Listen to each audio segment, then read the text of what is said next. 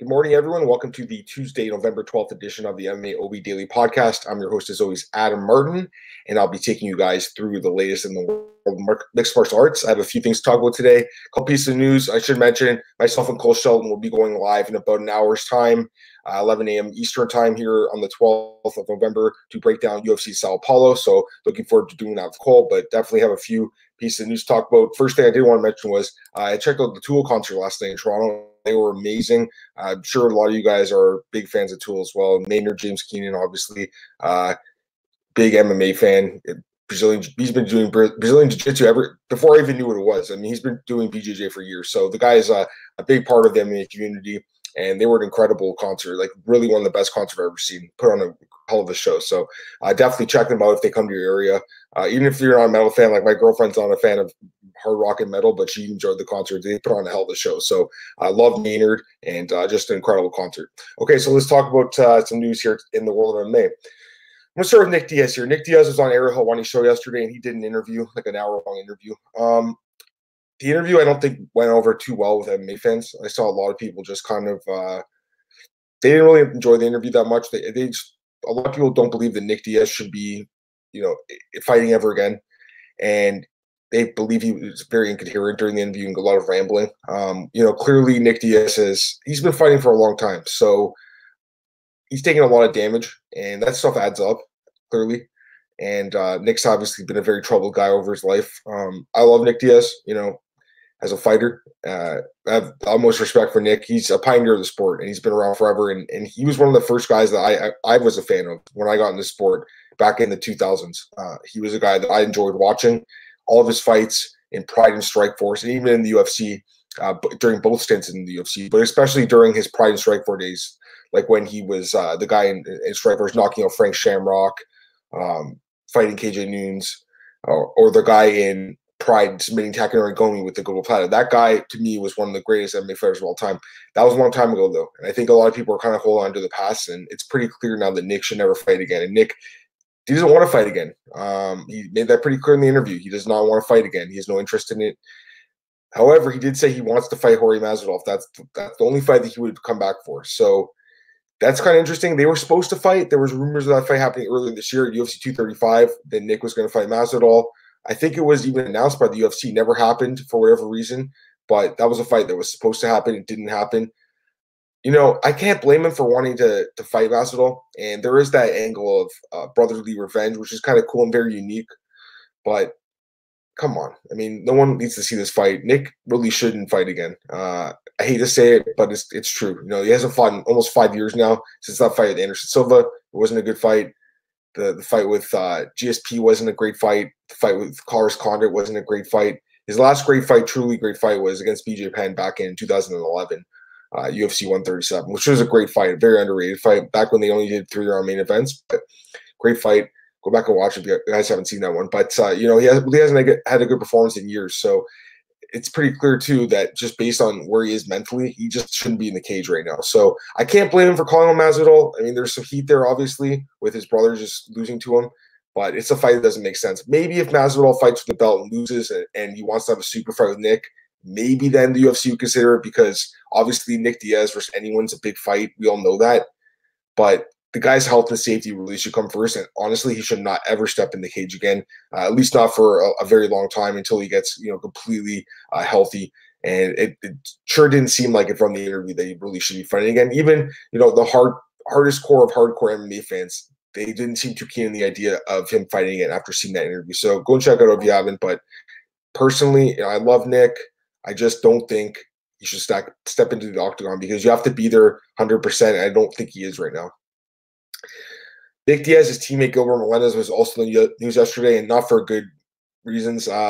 Unfortunately, Gilbert Melendez has been cut by the UFC.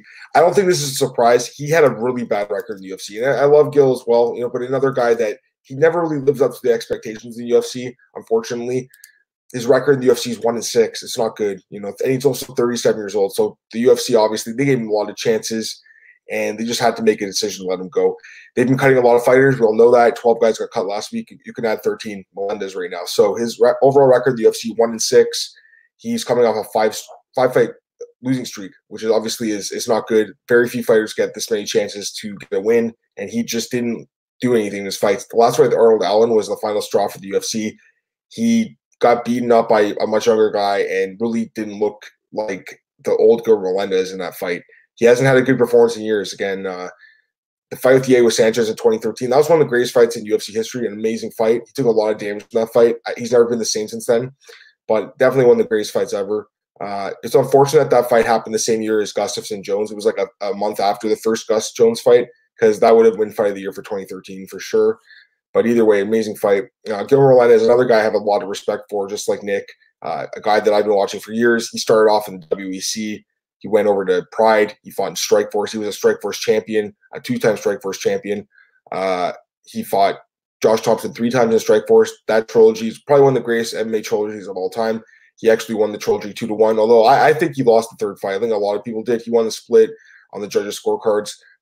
He also had a nice win over Masvidal. Looking back, that was a really big win. At the time, Masvidal wasn't the fighter he is now, obviously, but at the time, it was still a decent win. And he ended up going to the UFC, got the title shot against Benson Henderson. He lost a split decision. A lot of people, including myself, thought he won that fight. That was his UFC debut. And I thought he won that fight. I really did. I thought he should have been the champ, but he lost, split. He beat Diego, and then he signed a huge deal with Bellator as a free agent, and the UFC decided to match it. They wanted to keep him in the fold, gave him a title shot against Anthony Pettis, gave him the Ultimate Fighter job. He lost the fight to Anthony Pettis for the title by submission, and that was actually the only time his whole career has been submitted. So he's had 30 fights and only one loss by submission. Actually, no losses by TKO. So a guy who's very durable. But the loss to Pettis kind of put him on the decline, I think. And then he lost to Eddie Alvarez by split. A lot of people thought he might have won that fight. It was a close fight. But he did test positive after for exogenous origin of testosterone tablets. So he would have failed the test anyways. But anyways, he lost the fight. The Barboza fight wasn't a good performance by him. It's a fight a lot of people thought he would have won. Lost that one by decision. Lost to Jeremy Stevens. It was a good fight, but he got beat up pretty bad in that fight. And then the Allen fight where he just didn't look good. So 37 years old now. I don't know what's next for Gil. He's obviously doing the MMA commentary thing. I think he's really good at it. Clearly very good on camera. But the other thing is, I think Bellator would be a good spot for him if he does want to continue fighting. His wife obviously fights there, Karen Melendez. He signed there a few years ago. So it's clearly something that he has interest in. Rizin would be somewhere where I think he could do well as well. Maybe if he signs with Bellator, he could fight in Rizin in a co-promotion fight. Like maybe he could even fight on the New Year's card. I mean, they need fights for that card still. So maybe Melendez. I mean, it's crazy, right? But it's possible. One championship might be a good spot for him if he wants to continue fighting. If he doesn't want to, that's fair too. The guy is, and I don't want to throw the term legend around too much. Like, again, people were saying last week King Mo is a legend, and I don't know about that, but I think Melendez, as far as lightweights go, he is one of the greatest lightweights of all time. And during the period of 2006 to 2013, he was arguably like a top 3 to top 5 lightweight in the world. So great career. If this is the end, he had a really solid career. He wouldn't be a Hall of Famer by any means, but he'd be in the Hall of Very Good. But I'm not completely saying his career's over. Unlike Nick Diaz, I do think Melendez still has something left in the tank, and I wouldn't be surprised if he does come back. You have to be fair to the guy. The 6 guys he lost to in the UFC are all very good fighters, so no shame in those losses. Just unfortunate that he lost 5 straight fights, and the UFC was forced to release him because it's very hard to keep a guy on a 5-fight losing streak in the UFC unless your name's BJ Penn, who's the only guy who's ever did that. A couple other things here. Speaking of Gilbert Burns calls out Anthony Pettis, so that's interesting. Gilbert Burns is a top 15 guy now at 170 pounds. He's looked amazing since moving up to 170. Beat Alexei Konchenko and Gunnar Nelson, so that put him in the top 15. Fight with Pettis would be a fun fight. Pettis hasn't fought since the loss to Diaz. Not sure what's going on with him. He's going back to 155 or 170, but I can't blame Burns for calling him out. Burns calls out pretty much everyone, calls out Francis Ngannou for God's sake. So this guy clearly wants to fight, and I think a fight with Pettis actually would be a fun fight. Pettis is very good in the ground as well, good striking, both guys. So be a fun fight anywhere it went. I wouldn't mind seeing it, but again, it just depends on what Pettis wants to do in his next fight. If he wants to stay at 170 or move back down to 155, I think he'd be open to either, depending on the fight. A couple of things here. Stipe Miocic called, or actually said that Tyson Fury, he believes is a more interesting fight to him than Daniel Cormier, which I think is interesting because obviously Stipe's fought DC twice. He got knocked out in the first fight. Second fight, he was losing, and then he knocked out DC. But I can't blame him for saying this. Obviously, Fury is a big star, big name, and Stipe clearly would like to make some money. So Fury would be the money fight for him. I just think that Cormier in an MMA fight is a much more interesting fight than Trilogy. But I can't blame the guy for calling out Fury. It's clearly a fight that interested Stipe Miocic. This whole Tyson Fury to MMA thing, I thought it was kind of a joke at first, but it seems to be picking up steam lately. So don't be surprised if this actually happens at some point, guys.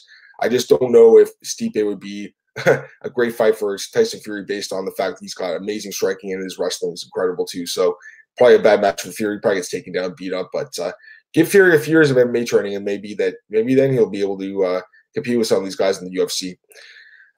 Chris Cyborg, she was interviewed by TMZ. She says she wants to fight Amanda Nunes again. She said that Scott Coker is open to doing a cross promotion with the UFC, but obviously Dana White does not want to do that. So that's not going to happen anytime soon.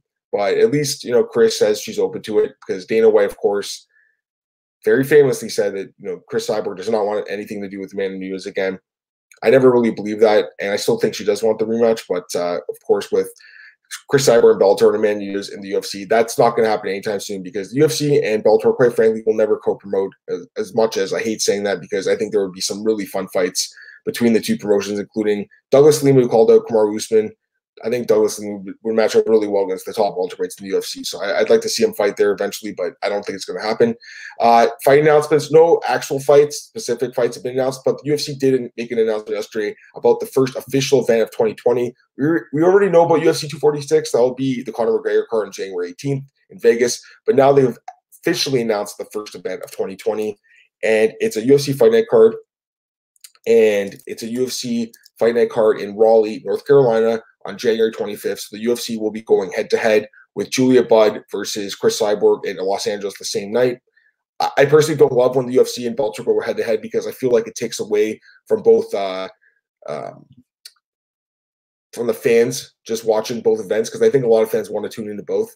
But, of course, they want to counter-program them. So I get that. No fights have been announced for this. If I had to guess, maybe you'll see Stephen Wonderboy Thompson in this card. He's a Carolina resident, so you could see him possibly in the card. But I really have no idea who's going to main event this card. There's so many options right now. Tons of fighters need fights.